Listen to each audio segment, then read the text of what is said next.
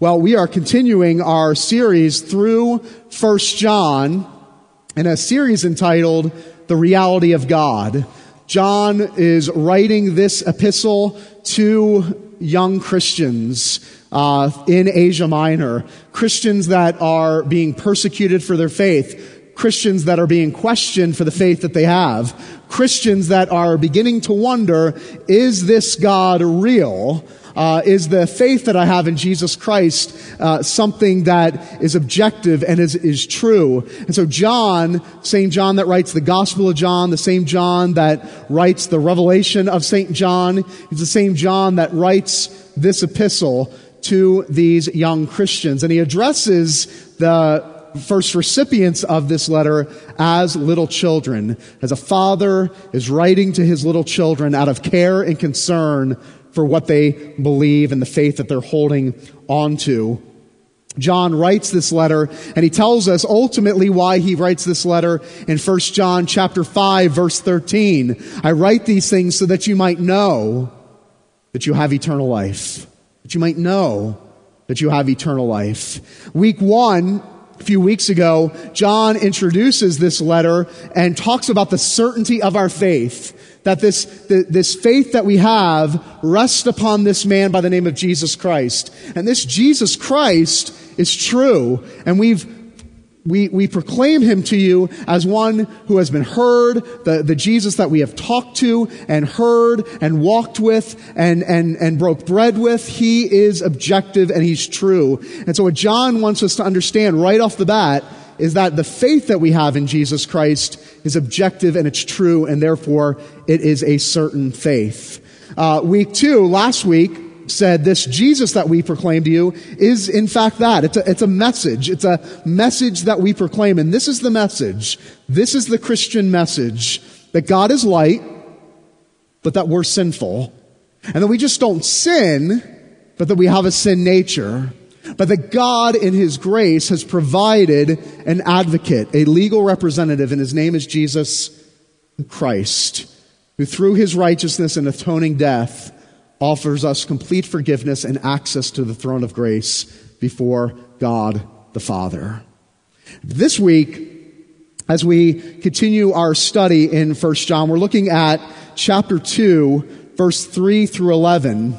And in verse 3, John makes quite a statement. In verse 3, he says, "And by this we know that we come to know him." We know that we come to know him. What John is basically saying here this morning is that we know that we know. That we have the ability as Christians to know that we know. That we don't have to go through life hoping that what we know is certain and sure, but that we know that our faith is certain and it is sure. So turn with me to 1 John chapter 2, verse 3 through 11. Hear the word of God. "And by this we know that we have come to know him. And if we keep his commandments, whoever says, 'I know him,' but does not keep his commandments is a liar, but the truth is not in him. But whoever keeps his word, in him truly the love of God is perfected. By this we may know that we are in him. Whoever says he abides in him ought to walk in the same way in which he walked. Beloved, I'm writing to you no new commandment, but an old commandment that you had from the beginning. The old commandment is the word that you have heard. At the same time, it's a new commandment that I am writing to you, which is true in him and in you, because the darkness is passing away and the true light is already shining. Whoever says he's in the light and hates his brother is still in the darkness. Whoever loves his brother abides in the light, and in him there is no cause for stumbling. But whoever hates his brother is in the darkness and walks in the darkness and does not know where he's going, because the darkness has blinded his eyes. And the grass withers and the flower fades, but the word of our Lord stands forever. Amen." So how do you know that you know? How do you know if something is true? Well, what do? You put it to the test. If somebody says, "I'm good at math," you give them an SAT, right? Give them the math portion of the SAT to see if they truly are good at math. You test, reveal that which is true. Towards the end of the World War II, during the Battle of the Bulge, Germany was getting desperate.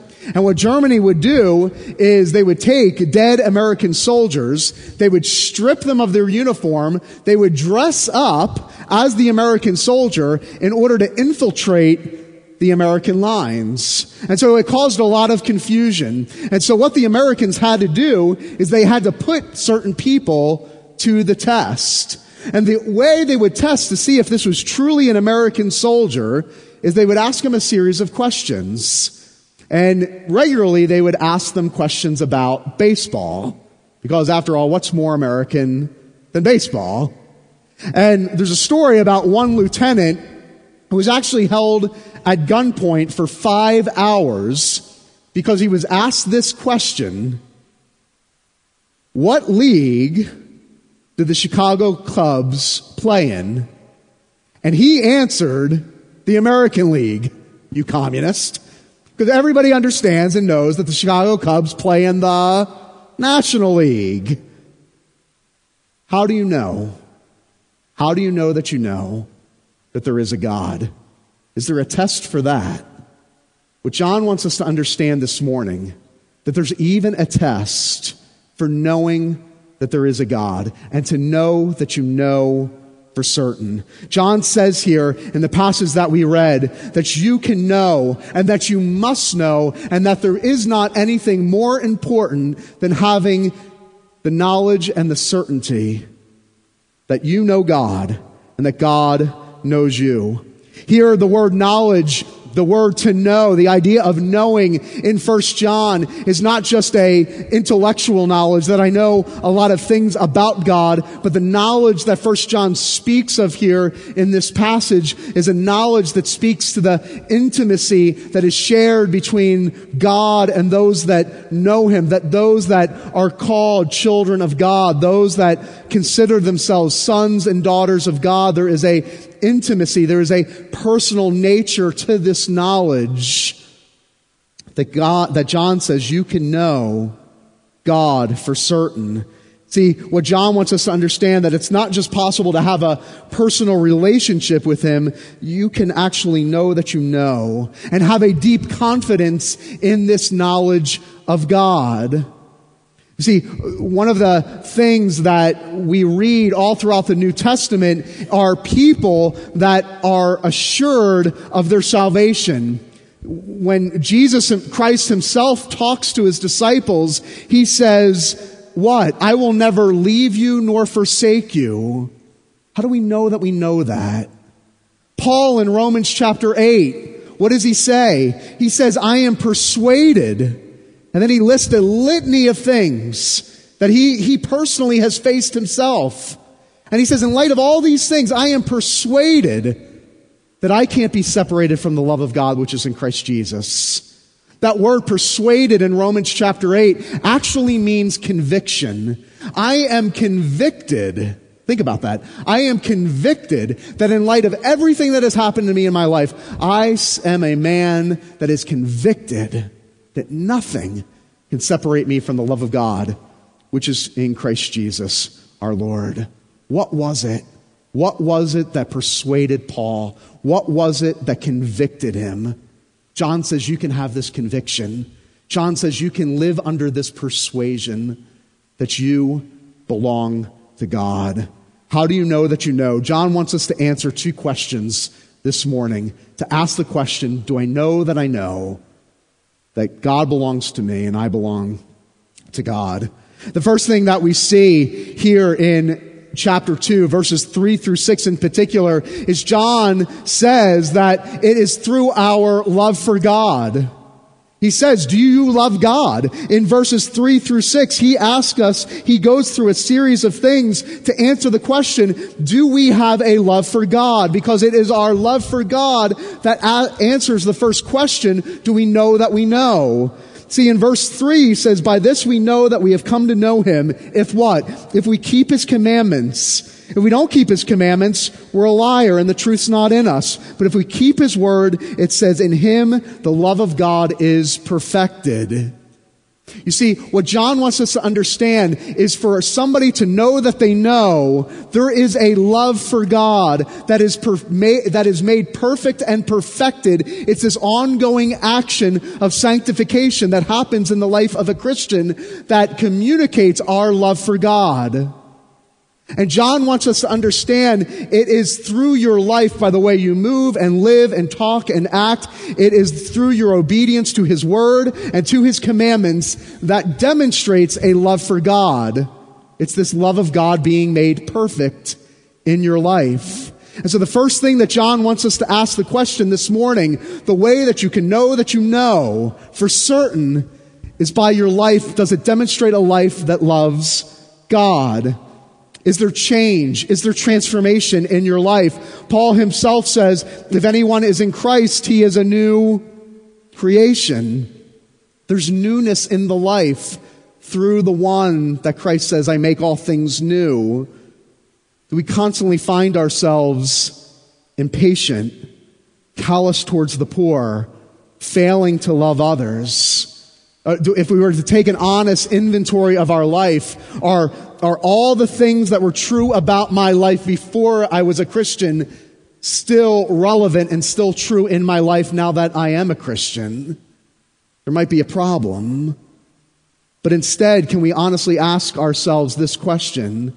In my life, now that I have followed Christ and become a follower of Christ, can I answer this question?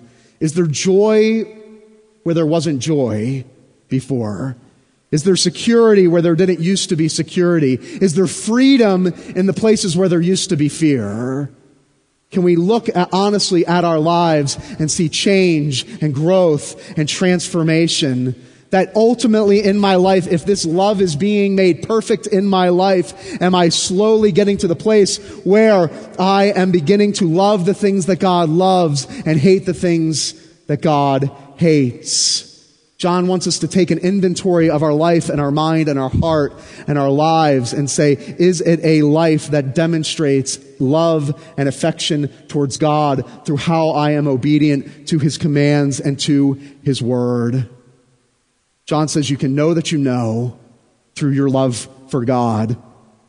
But not only does John wants us to take an inventory and say, is there a deep love and affection towards God by the way that you live and move and love him, but he also says this love should translate into a love for others. If this love is being made perfect, what should ultimately happen? So he says, basically, the love that is demonstrated in verse 3 through 6 for God should translate in a love for others in verses 7 through 11.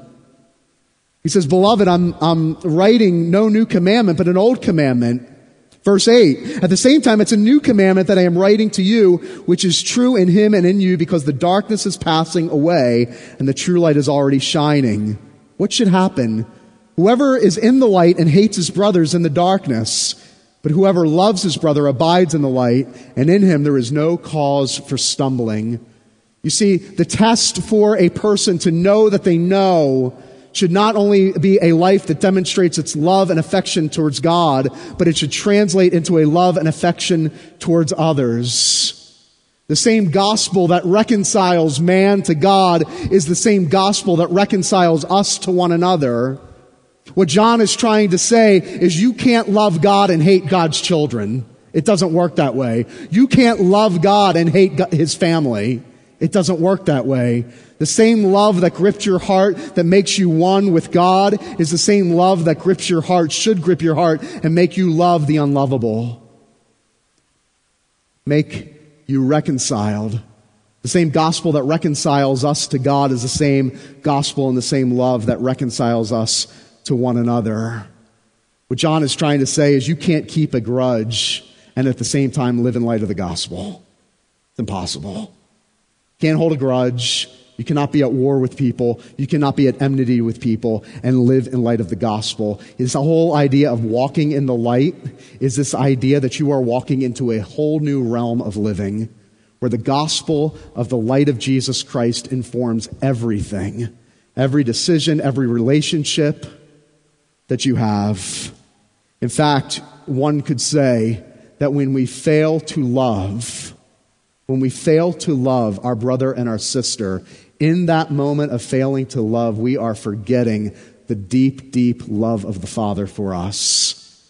Because if we truly believed we were loved, unconditionally loved by the Father, how could that ever prevent us from loving our brother or sister? It's the unconditional love of the Father which moves us and motivates us to love that which the world says is unlovable.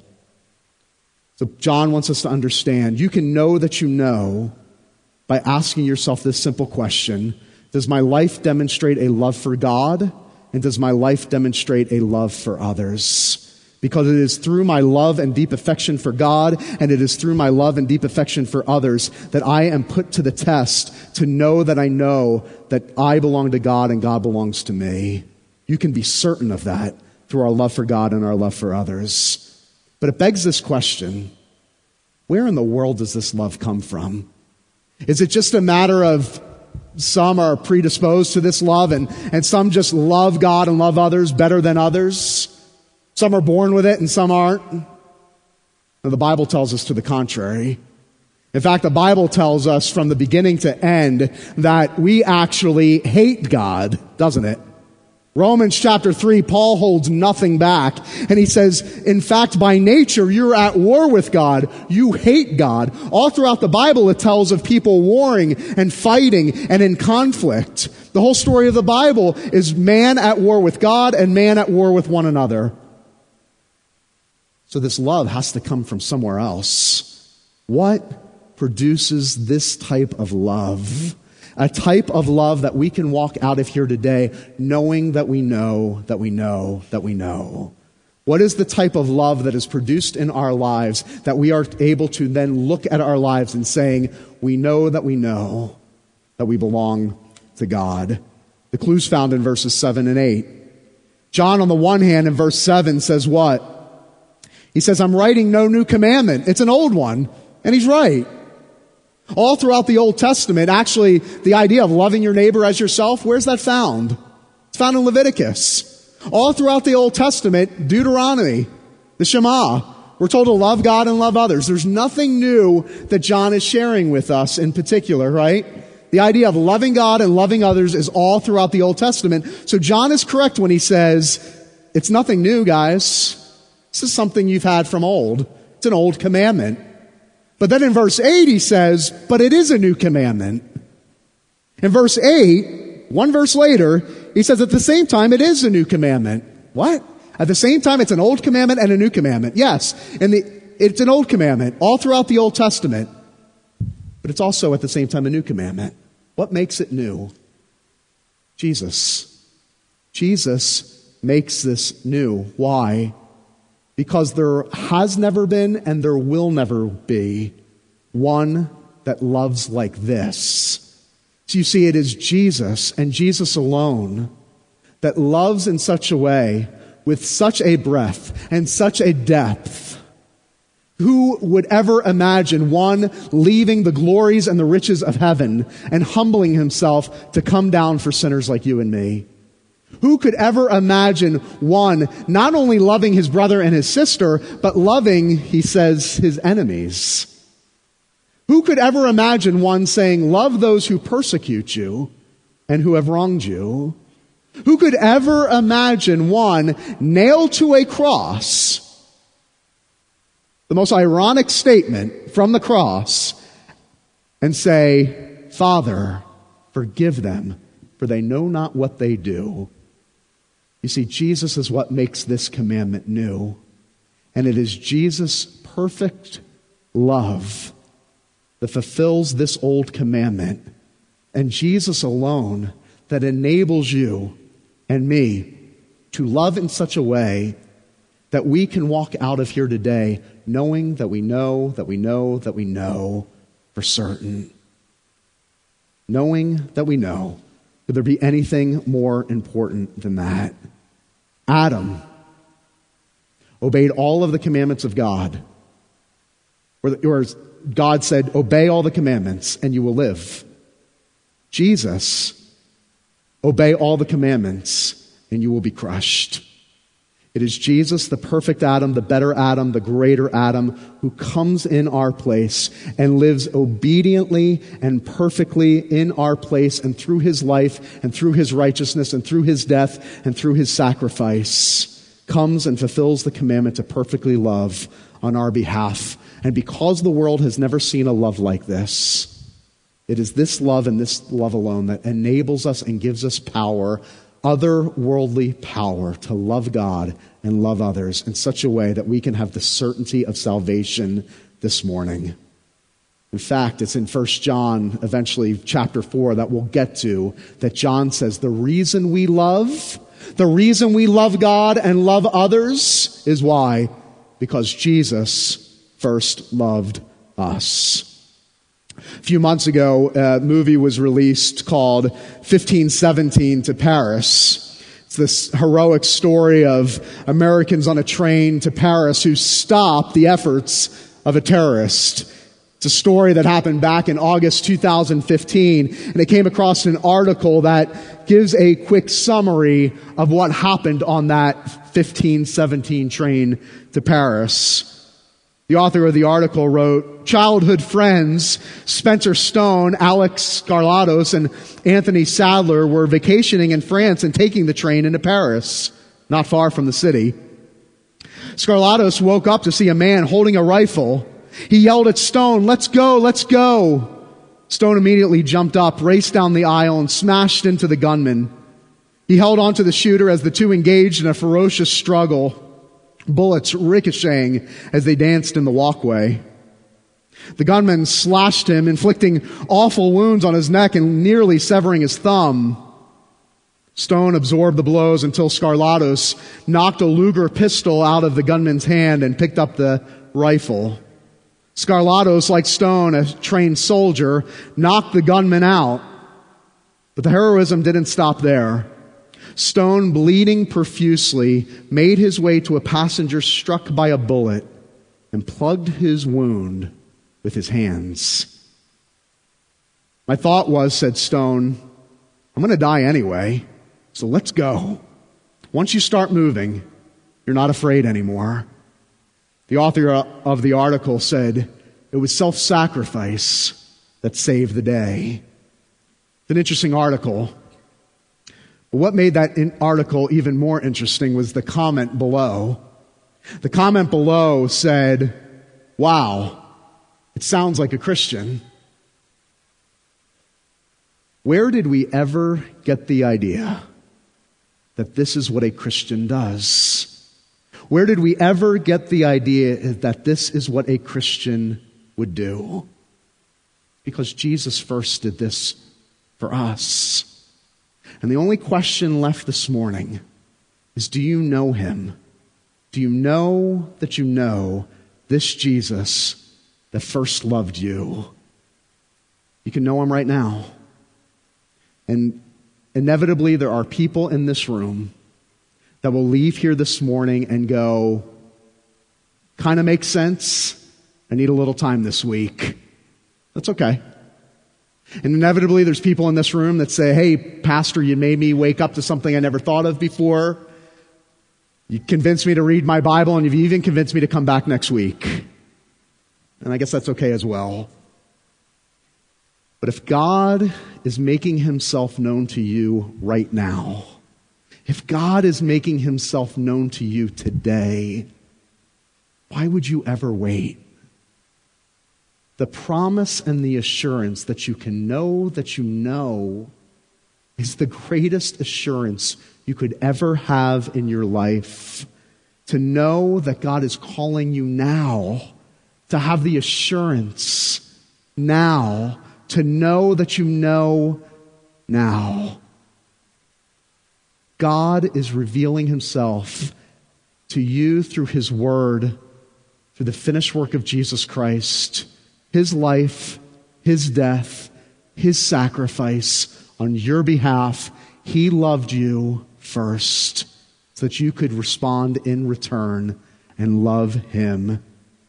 you want to experience that assurance, that internal rest that you have always longed for, but never thought was possible, you can have that rest and assurance today to know that you know.